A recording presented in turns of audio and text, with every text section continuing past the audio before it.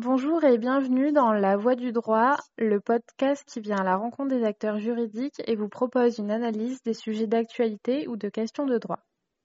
Pour cet épisode, nous sommes ravis de recevoir Maître Lisanne CHAMBERLAND-POULIN, avocate associée du cabinet HOPE Avocats, inscrite au barreau de Bordeaux et de Montréal au Québec. Maître Lisanne CHAMBERLAND-POULIN, bonjour.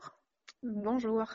Vous êtes avocate et intervenez particulièrement en droit international européen.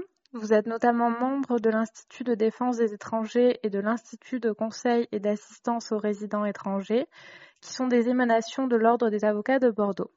Vous enseignez aussi à l'IAE Bordeaux, École Université de Management, en contrats internationaux.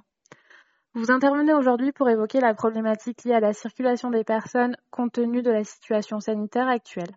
En effet, la crise du Covid-19 a restreint la libre circulation des individus, chaque État ayant souvent pris unilatéralement des mesures limitant l'entrée ou la sortie de leur territoire, la Commission européenne ayant d'ailleurs récemment recommandé plus de clarté et de coordination concernant les mesures de restriction de la circulation des personnes. Pourquoi avoir choisi ce sujet ?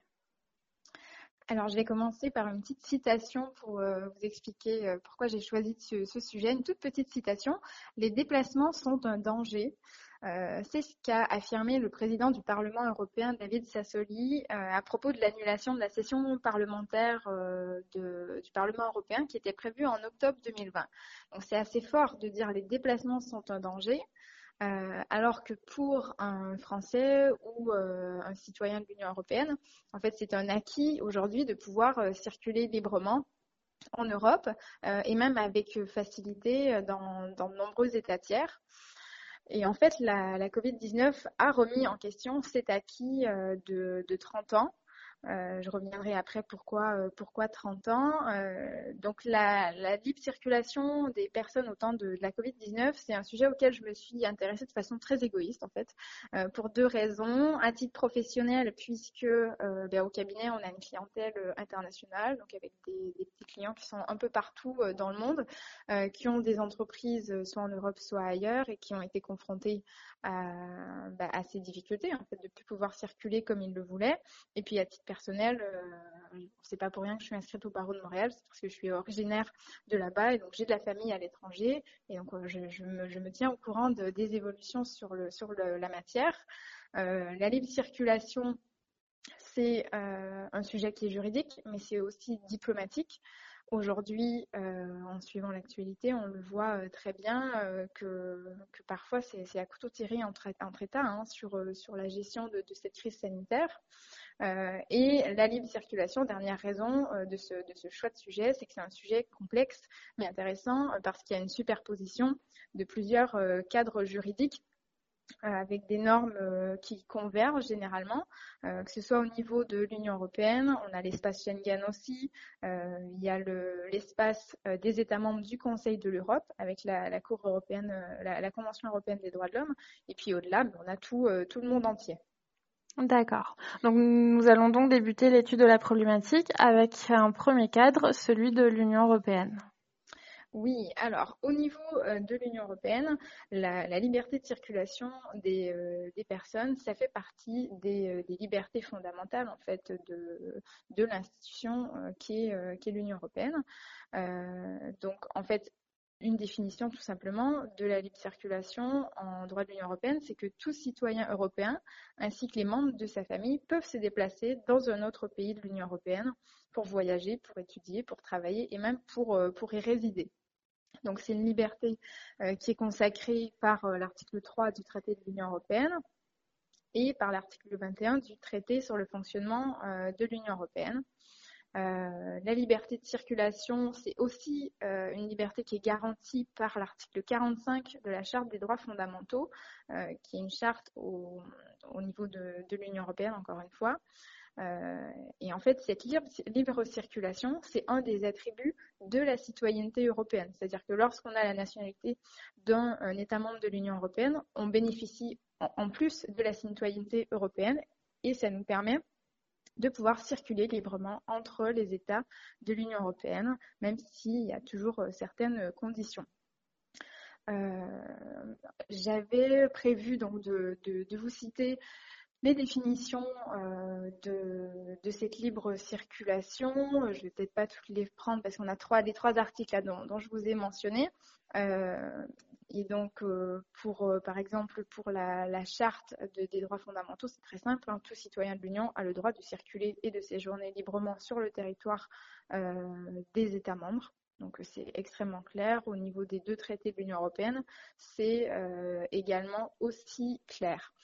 Il faut savoir aussi que la liberté de circulation, ça a d'abord été une liberté économique pour les travailleurs, et puis ensuite, ça a été élargi à tous les citoyens de l'Union européenne. Concrètement, en fait, cette libre circulation, elle a été matérialisée au sein de l'Union européenne par l'espace Schengen. En fait, l'espace Schengen, qu'est-ce que c'est?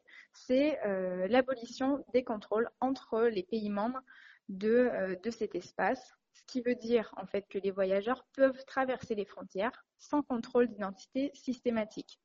Il faut faire attention à ne pas confondre Union européenne et espace Schengen parce qu'aujourd'hui, l'Union européenne donc, est composée de 22 États membres maintenant sans le Royaume-Uni et l'espace Schengen concerne 22 pays membres de l'Union européenne plus des États qui ne font pas partie de l'Union européenne qui sont l'Islande, le Liechtenstein, la Norvège et la Suisse. Les 5 pays membres de l'Union européenne qui ne font pas partie de l'espace Schengen, c'est l'Irlande qui a demandé une exemption pour ne pas y participer. Et les 4 autres qui sont la Bulgarie, Chypre, la Roumanie et la Croatie, en fait, ils sont amenés à y adhérer à cet espace Schengen dans l'avenir. Donc à terme, il y aura une confusion, même si ce n'est pas le cas aujourd'hui, entre le territoire des États membres de l'Union européenne et celui des États membres de l'espace Schengen. Donc cette liberté de libre circulation, de circulation sans contrôle dans l'espace Schengen, elle a pour contrepartie qu'entre ces États-là, il y a une harmonisation de la surveillance aux frontières extérieures et puis une politique commune de gestion des visas de court séjour.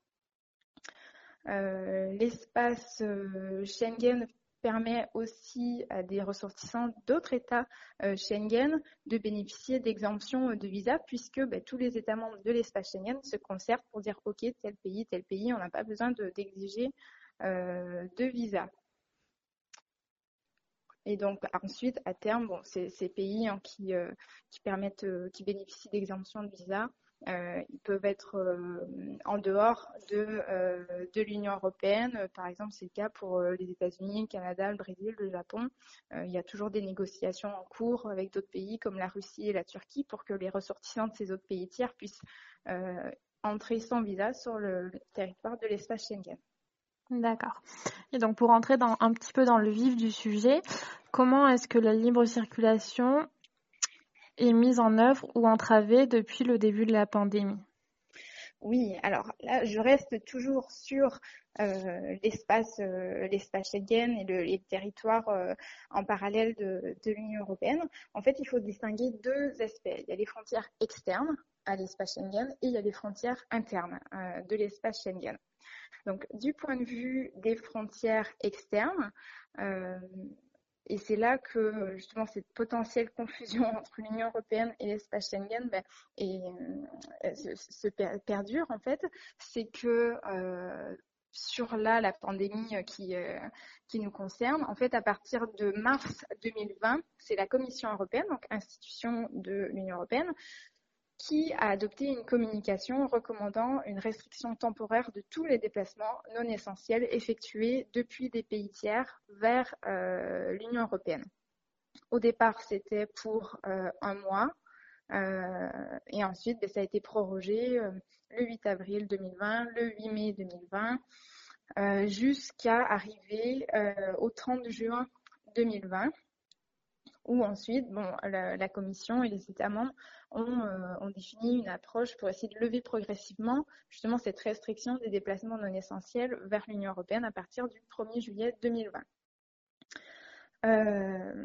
Sachant que ce sont que des incitations, puisque les autorités des États membres, de chaque État membre, restent responsables de la mise en œuvre de cette recommandation.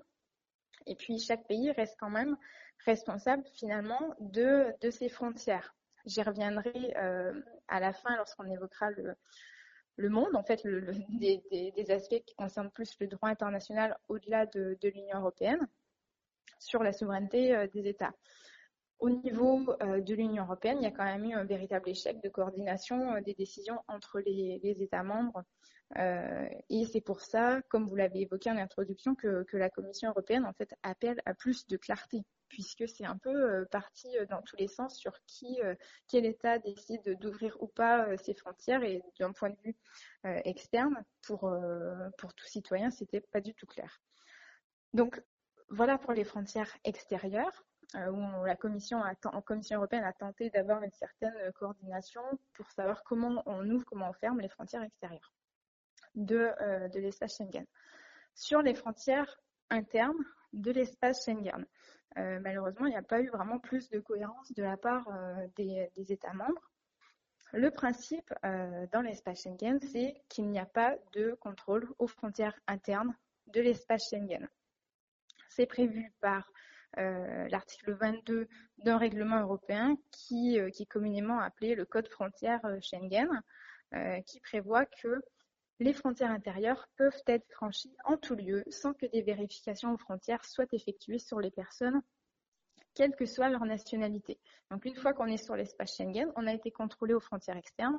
Une fois qu'on est sur le territoire de l'espace Schengen, on circule comme on veut, sans contrôle entre les pays. Mais ce code des frontières Schengen prévoit la possibilité de réintroduction temporaire des contrôles aux frontières intérieures de l'espace Schengen.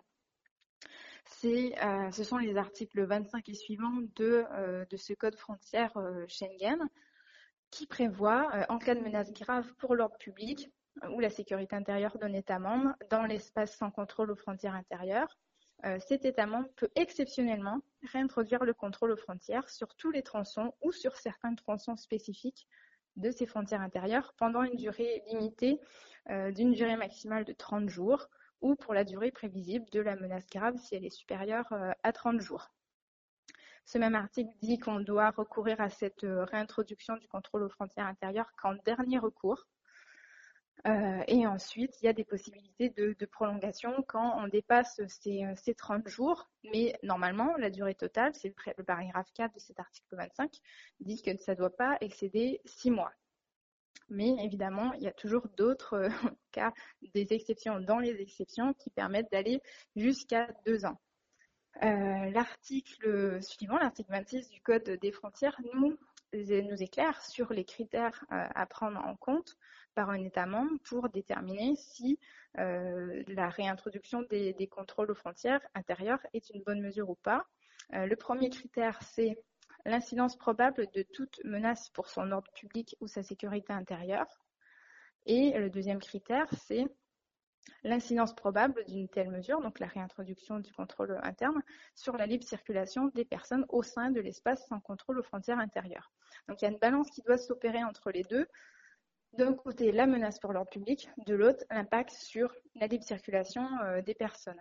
Clairement, actuellement, avec la crise sanitaire, on est dans le règne de l'ordre public sanitaire pour fonder l'utilisation de cette dérogation par les États membres de l'espace Schengen depuis mars 2020, au détriment de la libre circulation des personnes.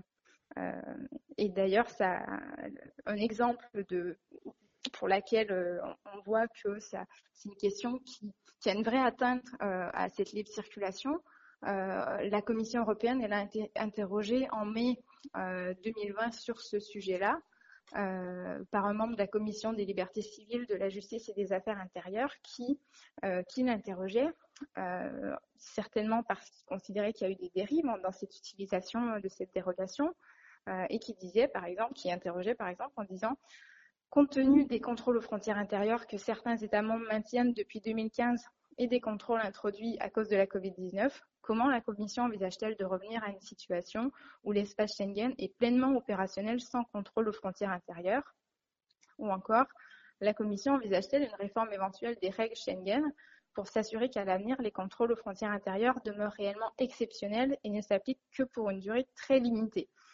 Donc on voit bien que sont sous-entendus des dérives à cette possibilité de déroger et donc de réintroduire les contrôles aux frontières intérieures de l'espace Schengen. Il faut savoir que déjà depuis 2013, d'abord au motif de questions migratoires et ensuite du fait du terrorisme à partir de novembre 2015, il y a déjà eu, avant la Covid, le rétablissement de certaines parties de frontières intérieures. Par exemple, entre la France et l'Italie, ça fait quelques années qu'elles sont revenues. Et aujourd'hui, depuis quelques mois, il y a plusieurs États membres, comme l'Espagne, la Belgique, l'Autriche, la Hongrie, et j'en passe, qui font également jouer le code des frontières Schengen, avec sa dérogation dont je viens de parler, pour fermer leurs frontières. Pendant ces fermetures, il y a quand même une circulation minimale qui est assurée, une circulation des denrées essentielles, des médicaments, des travailleurs frontaliers du milieu médical et pour le rapatriement des citoyens et des résidents européens. Tous les voyages non essentiels étaient interdits. À partir de mi-juin, avec l'amélioration de la situation sanitaire, il y a beaucoup d'États qui ont fait tomber ces restrictions. Mais on voit que rien n'est acquis parce que là, quand on regarde l'actualité très récente, on est à fin octobre 2020 et puisque la menace d'un confinement, d'un retour au confinement est régulièrement évoquée, on peut se douter que d'un point de vue international, le pendant sera de revenir à ces restrictions entre États. Oui, en effet. Et donc, vous avez annoncé en introduction la superposition de différents espaces normatifs. Vous venez d'aborder l'Union européenne et l'espace Schengen. Qu'en est-il concrètement au-delà des frontières de l'Union européenne? Oui, je vous ai également cité en introduction l'espace des États membres du Conseil de l'Europe. Conseil de l'Europe, ça représente 47 États, donc toujours en Europe, mais plus largement que l'Union européenne. Il y a 830 millions de personnes qui sont concernées et en fait, c'est le droit lié à la Convention européenne de sauvegarde des droits de l'homme et des libertés fondamentales. Donc, c'est une convention qui est très connue du grand public. Et c'est un autre cadre juridique qui nous apporte un éclairage sur quelle est cette libre circulation et surtout vis-à-vis d'un État, qu'est-ce que ça implique et pour le citoyen également. Il y a différents protocoles qui se sont rajoutés au fur et à mesure de l'histoire, du vécu de cette convention. Et il y a un protocole numéro 4 qui pour la France est entré en vigueur en 1974 qui contient 2 articles en lien avec la problématique qui nous intéresse aujourd'hui. On a l'article 2, tout d'abord, intitulé Liberté de circulation, donc on sait de quoi on va parler. Et son paragraphe, donc premier paragraphe, quiconque se trouve régulièrement sur le territoire d'un État a le droit d'y circuler librement et d'y choisir librement sa résidence. Donc là, on est au niveau interne. Une fois qu'on est sur un territoire, on circule comme on veut. Paragraphe 2, toute personne est libre de quitter n'importe quel pays, y compris le sien. Donc là, on est sur la possibilité de partir d'un pays vers un autre. Et paragraphe 3, l'exercice de ces droits peut faire l'objet d'autres restrictions que celles qui, prévues par la loi, l'exercice de ces droits ne peut faire l'objet, donc c'est une négation, d'autres restrictions que celles qui, prévues par la loi, constituent des mesures nécessaires dans une société démocratique à la sécurité nationale, à la sûreté publique, au maintien de l'ordre public, à la prévention des infractions pénales, à la protection de la santé ou de la morale, ou à la protection des droits et libertés d'autrui. Donc cette possibilité d'y déroger, c'est très classique en droit de la Convention européenne. Et donc on voit qu'il y a la protection de la santé parmi ces fondements qui permettent de déroger. Donc là, la Covid-19, elle y entre très clairement.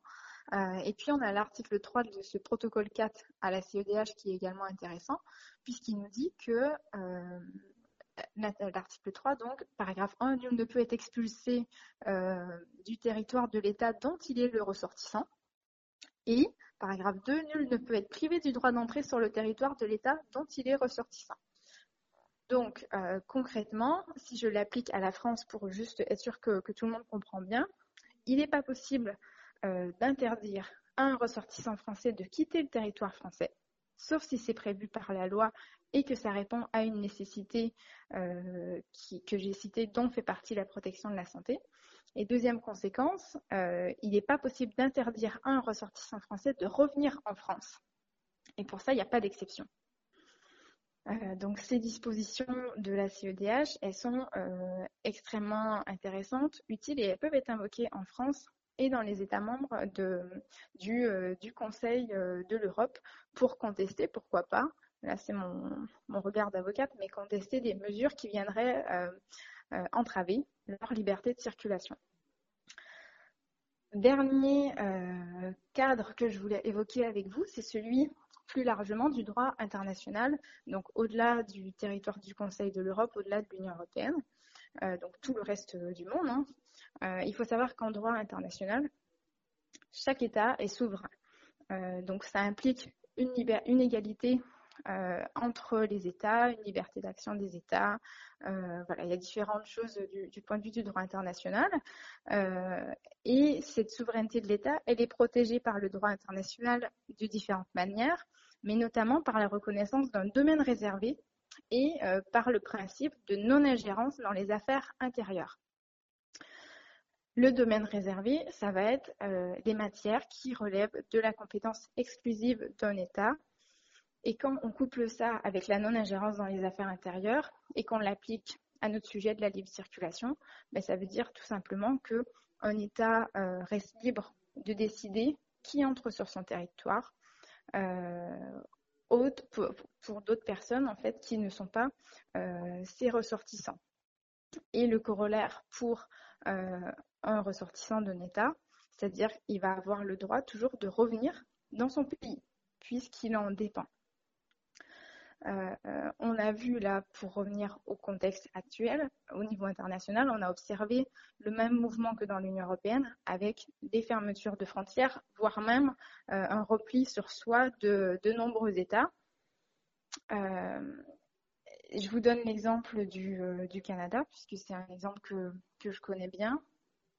Aujourd'hui et depuis le début de la pandémie, le Canada a fermé ses frontières aux ressortissants qui ne sont pas canadiens ou qui n'ont pas leur résidence au Canada.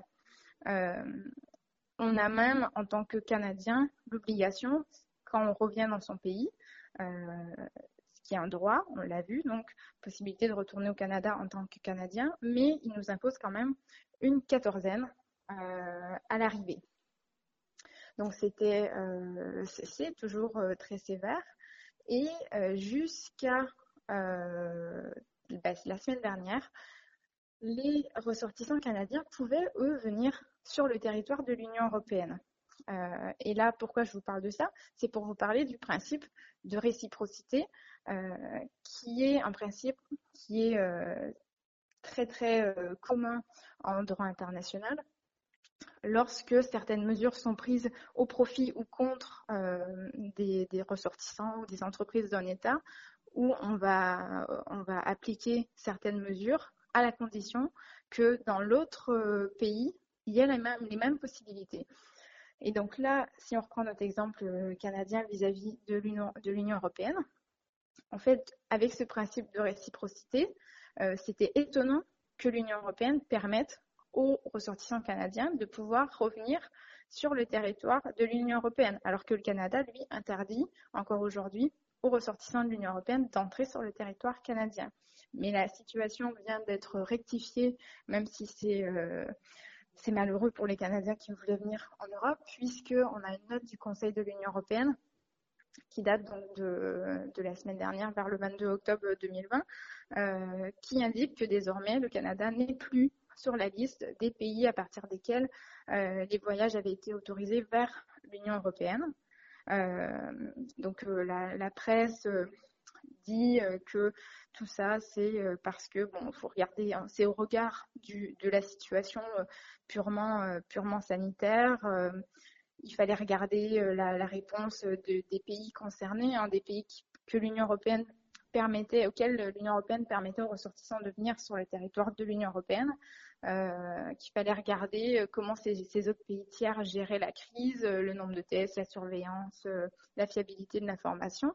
Mais en fait, quand on a un regard droit international, c'est également évidemment parce que le Canada empêchait les ressortissants de l'Union européenne de venir au Canada, et donc l'Union européenne a appliqué le principe de réciprocité aux ressortissants canadiens. Donc c'est pour ça qu'en introduction, je vous disais également que c'est un sujet diplomatique, puisque là c'est une réaction de pays à pays. Un autre exemple dont je voulais vous parler sur la gestion au niveau international de la crise,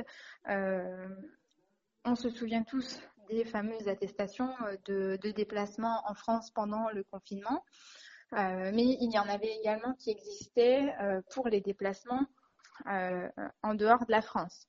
Du moins, c'est ce qu'on croyait. En fait, quand on regarde le décret du 11 mai 2020, qui était un des décrets qui prescrivait les mesures générales pour faire face à l'épidémie de Covid-19, on voit qu'il y avait une interdiction explicite des vols internes vers, alors que je ne m'en mêle pas les pinceaux, en fait, était réglementé dans ce décret 3 types de voyages: de la métropole vers l'outre-mer, de l'étranger vers la France métropolitaine et de l'étranger vers l'outre-mer. En fait, on se rend compte que soit on était sur des voyages internes, donc métropole, outre-mer, outre-mer, métropole, ou bien des voyages retour vers la France, de l'étranger vers la France métropolitaine, de l'étranger vers l'outre-mer. En fait, le gouvernement français, à aucun moment, a pu explicitement interdire de quitter la France pour aller dans un pays étranger. Puisque, on l'a vu, on ne peut pas interdire de partir d'un pays. Et pourquoi aussi on avait des attestations sur le retour en France, c'est que la France n'avait pas le choix, mais ça vaut, je donne l'exemple de la France, mais ça vaut pour tout État. Un pays ne peut pas refuser d'accueillir en retour ses ressortissants, c'est-à-dire les personnes qui ont la nationalité de son pays. Et puis, voilà, c'est ce que je vous disais avec l'article 3 tout à l'heure du protocole 4 de la Convention européenne, où nul ne peut être privé du droit d'entrée sur le territoire de l'État dont il est ressortissant. Pour autant, il reste à préciser que concrètement, les ressortissants d'un État ne sont pas tout à fait en mesure aujourd'hui de partir où ils le souhaitent, parce que c'est une question qui s'aborde au regard de la gestion des autres États, en fait, des actions des autres États en la matière. Mais est-il finalement aujourd'hui possible de partir à l'étranger quand on le souhaite ? Alors, il faut évoquer les restrictions concrètes qui, outre l'incertitude juridique dont on parle depuis plusieurs minutes, pèsent aujourd'hui sur les voyages internationaux. Puisqu'en fait, il y a des éléments qui vont au-delà du juridique. Et là, j'ai en tête notamment la réaction du secteur aérien face à cette pandémie. En fait, dans les médias, on avait vraiment l'impression que les voyages n'étaient plus du tout possibles. Et là, aujourd'hui, on sait que ça a évolué, mais remontons, pour bien comprendre ma réponse, remontons à partir de mars. Donc, je vous ai dit que les États ont commencé à fermer leurs frontières au niveau mondial. Mais en fait, il y a une incidence du secteur aérien, puisque les compagnies aériennes, elles ne pouvaient plus assurer à leurs passagers qui pourraient débarquer à destination, c'est-à-dire arriver dans un autre pays et pouvoir descendre de l'avion tout simplement et entrer sur le territoire de l'État de destination. Et c'est pourquoi les compagnies aériennes ont commencé à annuler leurs vols. Et en fait, n'ayant plus suffisamment de vols à assurer, des aéroports ont fermé. C'est pour ça qu'on a eu des fermetures d'aéroports, c'est qu'il n'y avait plus d'avions parce que plus de vols certains pouvant être assurés. Et donc la reprise des voyages, ça a été comme ça en sortie de confinement, mais c'est aussi d'actualité parce que ça dépend pas tant aujourd'hui du gouvernement d'un État, mais de deux autres facteurs. Il y a la réouverture des frontières de chaque État individuellement, puisque je vous l'ai dit, les autres États disposent du droit de refuser les non-nationaux et à contrario d'accueillir que leurs ressortissants. Et lorsqu'ils décident d'accueillir que ce soit leurs ressortissants, voire des non-nationaux, il y a aussi la question de la quarantaine à laquelle peuvent être soumis les personnes qui arrivent dans un autre État si la frontière est réouverte. Et deuxième facteur, c'est la reprise des vols commerciaux sur les nombreuses liaisons qui existaient avant la Covid-19. Donc, tout ça est lié. En fait, si les frontières se réouvrent, on a aussi la reprise des vols commerciaux et donc on pourra mieux circuler. Mais voilà, tout est lié entre les décisions d'un État, les décisions des autres États et la possibilité de voyager. Pour conclure, je vais vous donner juste un petit exemple de conséquences inédites de cette entrave à la libre circulation au temps de la Covid. C'est un sujet sur lequel on a l'habitude d'intervenir au cabinet, qui est en matière de droit des étrangers sur un contentieux aussi plus d'urgence, c'est-à-dire les expulsions de personnes qui se trouvent en France en situation irrégulière. En fait, d'une part, du fait des fermetures des frontières et d'autre part, du fait de l'absence de liaison, que ce soit aérienne, maritime ou autre, pendant le confinement et même après, ça se voit encore aujourd'hui vis-à-vis notamment des pays du Maghreb, en fait, l'État français, mais c'est également le cas pour d'autres États, l'État français a dû cesser pour certaines nationalités les expulsions de ressortissants étrangers en situation irrégulière parce que d'autres pays ne souhaitaient pas les accueillir. Et d'ailleurs, ça, c'est hyper intéressant au regard de tout ce que je vous ai dit avant, puisque, par exemple, pour un ressortissant algérien, l'Algérie refusait de recevoir son ressortissant en raison de la situation actuelle, alors que je vous l'ai dit, normalement, un pays ne peut pas refuser d'accueillir ses ressortissants. Donc, au regard de tout ce que je vous ai dit depuis tout à l'heure, on voit bien que ces atteintes à la libre circulation, que ce soit pour un citoyen européen, plus largement pour un citoyen du monde, ça s'inscrit dans un contexte de remise en question de décennies, en fait, de tendance vers une mondialisation. On se rend compte aujourd'hui que les distances reprennent un peu leur sens géographique du terme, puisque si on remonte au début de cette année 2020, on ne se posait pas trop la question, au-delà de la possibilité d'avoir un visa lorsque nécessaire pour partir en voyage, mais on savait qu'on pouvait aller où on veut, quand on veut presque. Là, avec la Covid-19, on a d'autres paramètres à intégrer. En effet, et ça à prendre en compte. En tout cas, merci beaucoup pour cette intervention et ces précisions, Maître Chamberland-POULIN, sur un sujet qui est et qui va rester d'actualité compte tenu de ce qui se profile, d'où la nécessité de comprendre un petit peu les règles en la matière. Oui, je vous remercie en tout cas de m'avoir permis de faire cette intervention. Merci à vous. C'est terminé pour aujourd'hui. On espère que ce podcast vous a plu et on se retrouve très vite pour un nouvel épisode. À bientôt.